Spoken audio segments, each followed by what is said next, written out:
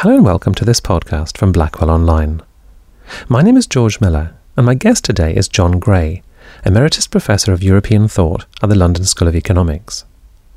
Of all his many publications, none has had greater impact or higher sales than his 2002 book, Straw Dogs.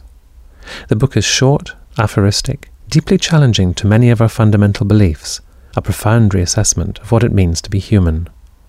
One of the book's many admirers, novelist Will Self, described it in The Independent as that rarest of things, a contemporary work of philosophy devoid of jargon, wholly accessible and profoundly relevant to the rapidly evolving world we live in. Psychologist Adam Phillips called it at once daunting and unsettling, and the journalist Brian Appleyard hailed it as unquestionably one of the great works of our time. When I met John, and before we got to the contents of the book, I asked him to explain the title.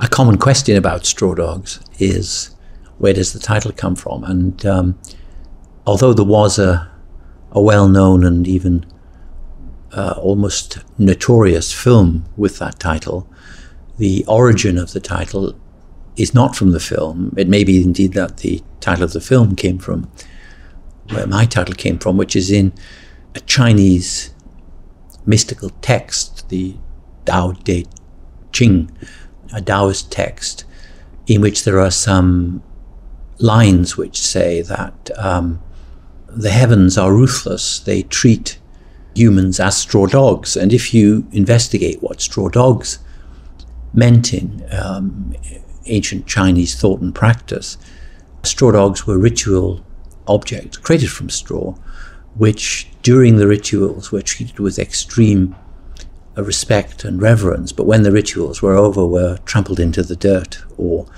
disregarded. And so one of the themes of Straw Dogs is reflected in that title, in that I aim to set out a view of things in which humans are not central in the world, in which the kind of centrality that they've enjoyed in Western religion is not assumed, and indeed it's assumed not that the universe is malevolent, but that the universe is indifferent to humans, and that therefore, as it were, and will treat humans ruthlessly if humans act so as to disrupt processes of life. So one of the applications of this idea, I suppose, in the book is that in the Gaia theory of James Lovelock, the Earth, not the universe as a whole, but the Earth, the planet, our planet is understood as being in certain respects like a single organism, and a single organism which will readjust its component parts in order to carry on living as a single organism. And if one of those parts, the human species, has disrupted the system as a whole, then the readjustments that will take place will have no regard for human well-being or human survival. They'll simply be the adjustments which will lead to another stable state, even if in that stable state there are far fewer humans. So humans will be treated as straw dogs, if you like, by Gaia. The book appeared in 2002, John, and I wondered how 9/11 came in the writing of the book. Had you begun the book before it happened? Was it in any way catalytic of some of the ideas in it? 9/11 was not central to Straw Dogs, but it did illustrate one of the themes of Straw Dogs, and in fact figures in Straw Dogs in a short section in Straw Dogs, in that one of the illusions that Straw Dogs is intended to dispel or correct is the idea that there's something inherently good about modernity, about being modern, and that the worst phenomena in the world are somehow atavisms or regressions to earlier states of human history. So people say things like, well, Hitler was taking Europe back to medievalism, or Al-Qaeda is a movement or a network whose goals are medieval. Of course, there may be something of truth in that, in respect of Al-Qaeda at any rate, because some of the Islamist ideology associated with Al-Qaeda talks about renewing ancient caliphates and so forth. But My point in the book is that Nazism and certain of the more extreme forms of Islamism, as well as of other modern phenomena, are genuinely and truly modern, not only in the sense that they are possible actually only by using modern technology. I mean, in the case of Al-Qaeda, relatively simple modern technology when they perpetrated 9/11, but much more complex technology because they're also a virtual organization that uses the web a lot and has encrypted websites and so on and so forth.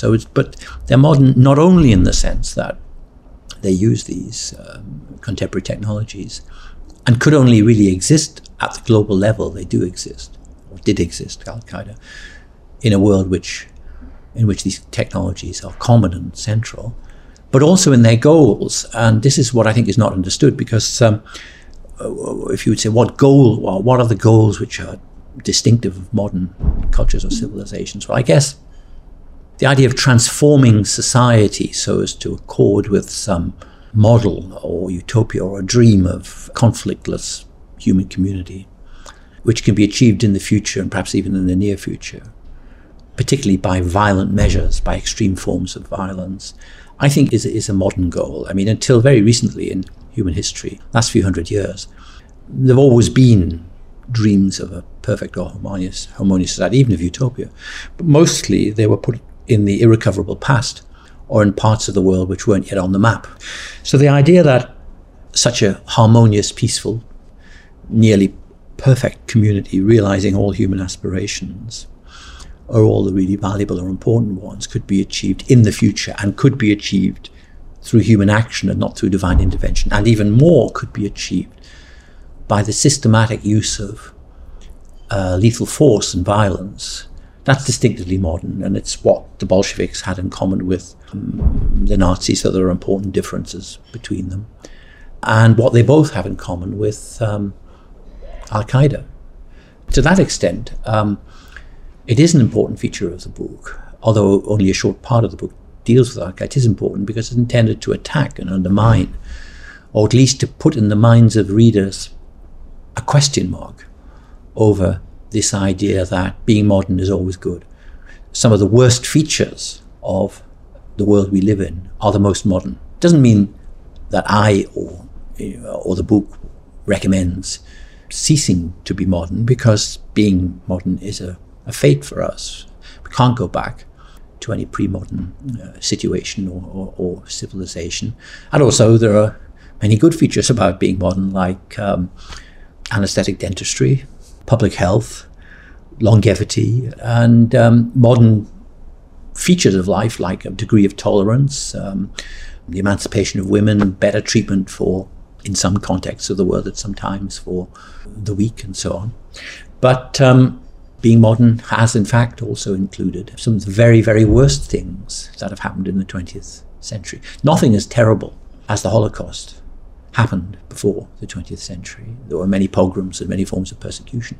But nothing as terrible as that happened, and there were many reasons for that, including the invention of a pseudo-scientific category of race in the 19th century.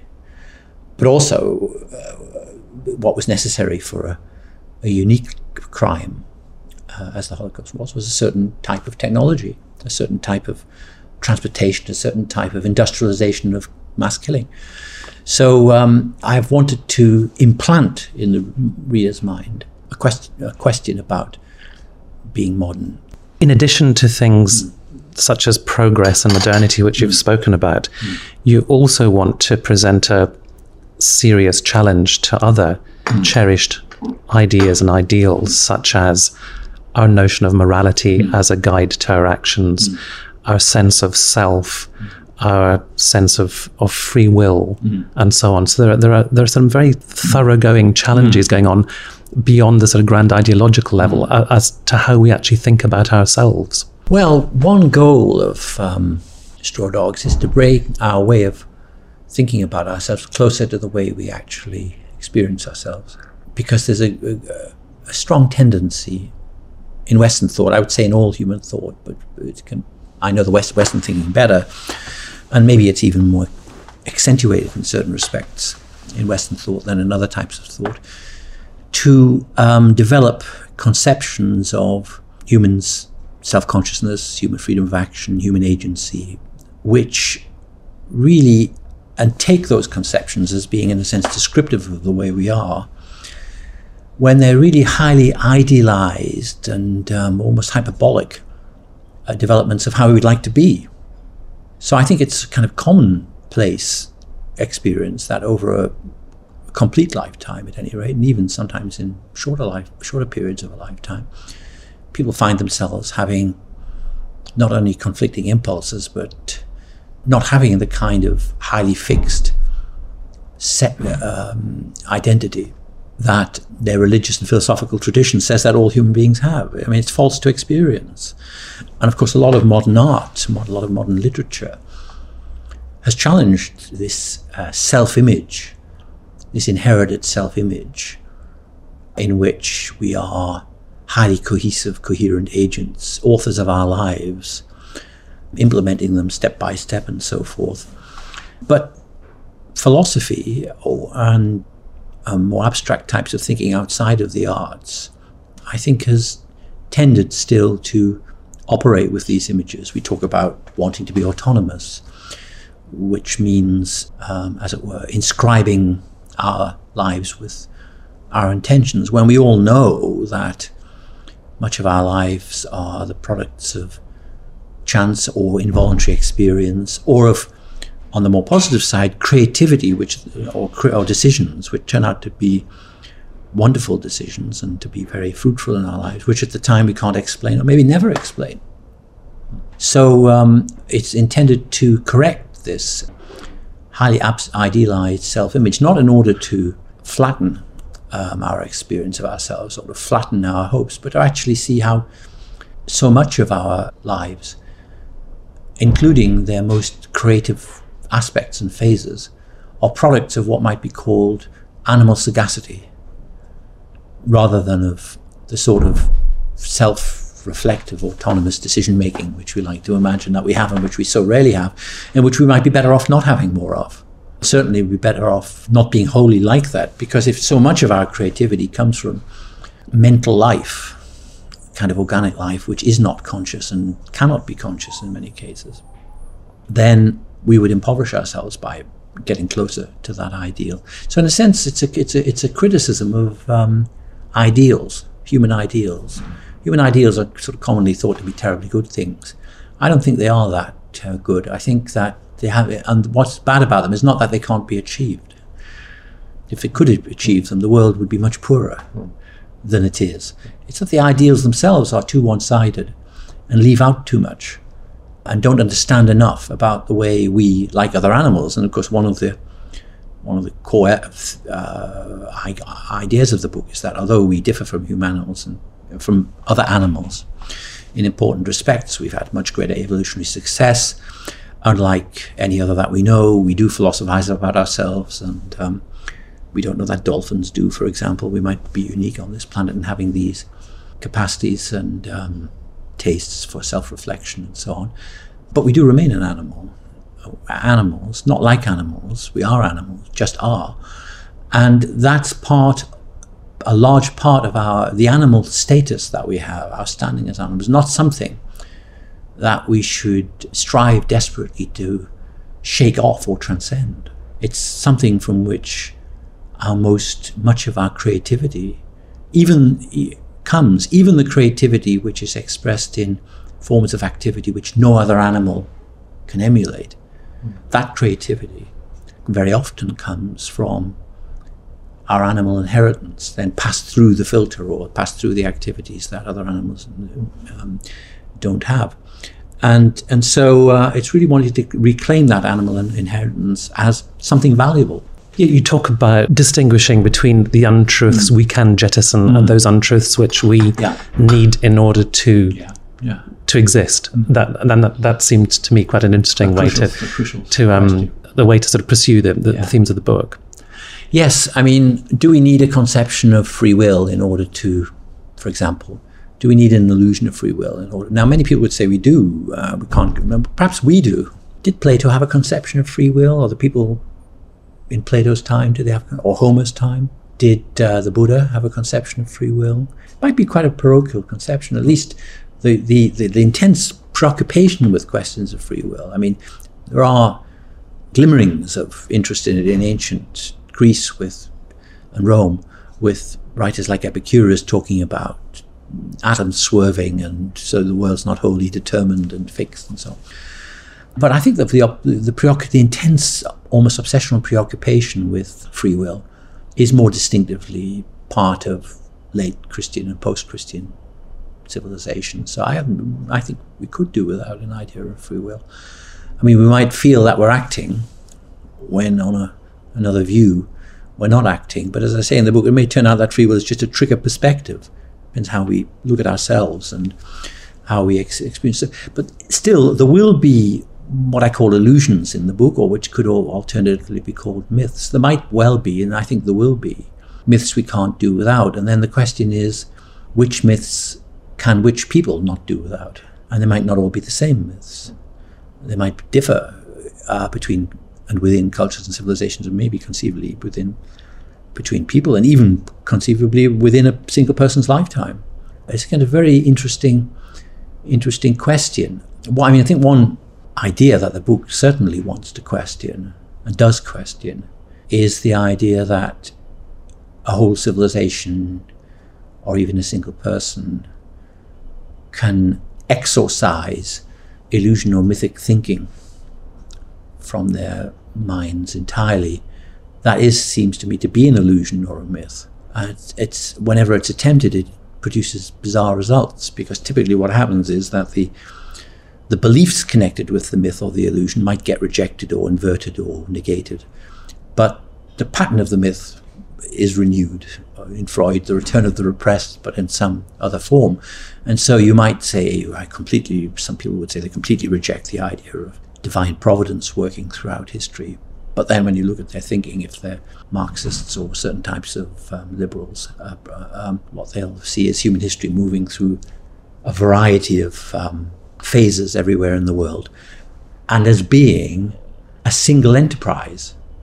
History is a kind of a single enterprise, and it's an enterprise not of God, but in that case of humankind. But if you really think of humans in a naturalistic manner, and that's to say as animals like other animals, we don't think of tigers as all having a single tigerish enterprise which they pursue in their different ways, or gorillas, as it were, gradually working out the telos of gorilladom. That's to say they're all kind of some kind of ideal gorilla they're all working towards.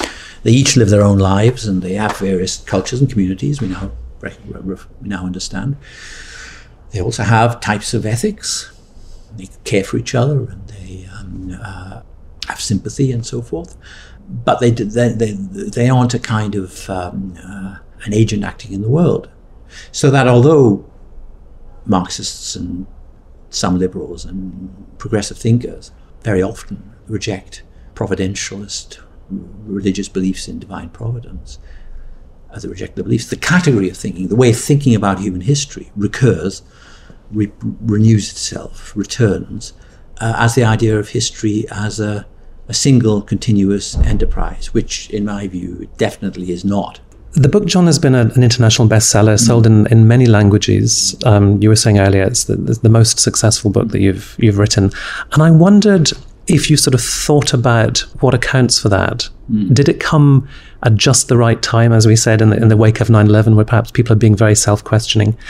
And also, did it depend on you finding the right form for these ideas? Because the book is aphoristic, it's written in short sections, it's got intriguing, provocative titles. Have you thought about what it was about it that really touched such a nerve? I have thought about why the book had the impact that it has had and continues to have. I think there are a variety of reasons. One of those reasons, George, you just mentioned, which is the timing of the publication of the book. It was written, part of it was written before 9/11, but it was published after 9/11, and there is a small section in it about 9/11. And that event, that terrible event, terrorist attack, introduced a note of interrogation into, no one expected it, and it combined almost near inconceivability with ubiquitous presence through mass media technology, through this kind of spectacular attack on spectacular atrocity, which is what it was. So that might have sensitized people to some of the ideas in the book. As to how the book was written, it was written in the way it was partly because I had no idea when I wrote it of what the audience of the book would be. In that sense, it was true that I wrote it for myself because I like reading aphoristic books, and they're not terribly uncommon. In fact, it's an established genre in many languages apart from English. There aren't many English books of aphorisms or of aphoristic writings, but there are lots and lots of French books and lots of German books and some Russian books and so on. It's a common genre, but just not in English. But I like reading that type of book. It enables one to, when reading it, to fertilize one's thinking through a short, concentrated set of statements. And I also found writing it very interesting and also challenging, because in order to write like this, one has to really pare the thinking down to its most essential elements. Writing a book of aphorisms is a sculptural task.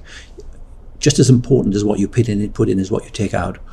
And of course, one of the things I took out were all the caveats and preambles and postambles of academic thought and an academic discourse, and that was completely deliberate.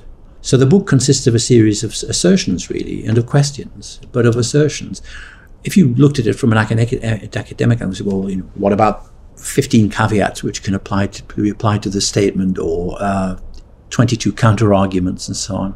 Well, they may be important in academic treatises, but I have no interest at all in them from the standpoint of the book, because the point of the book is not to persuade. It's not to present a series of reasonings which are almost coercively persuasive. It's simply to present a series of thoughts as clearly and as forcefully in some ways as I can, which in a sense the reader can take or leave. Or as I would put it in a different way, they can take and use what they want and lay the rest aside.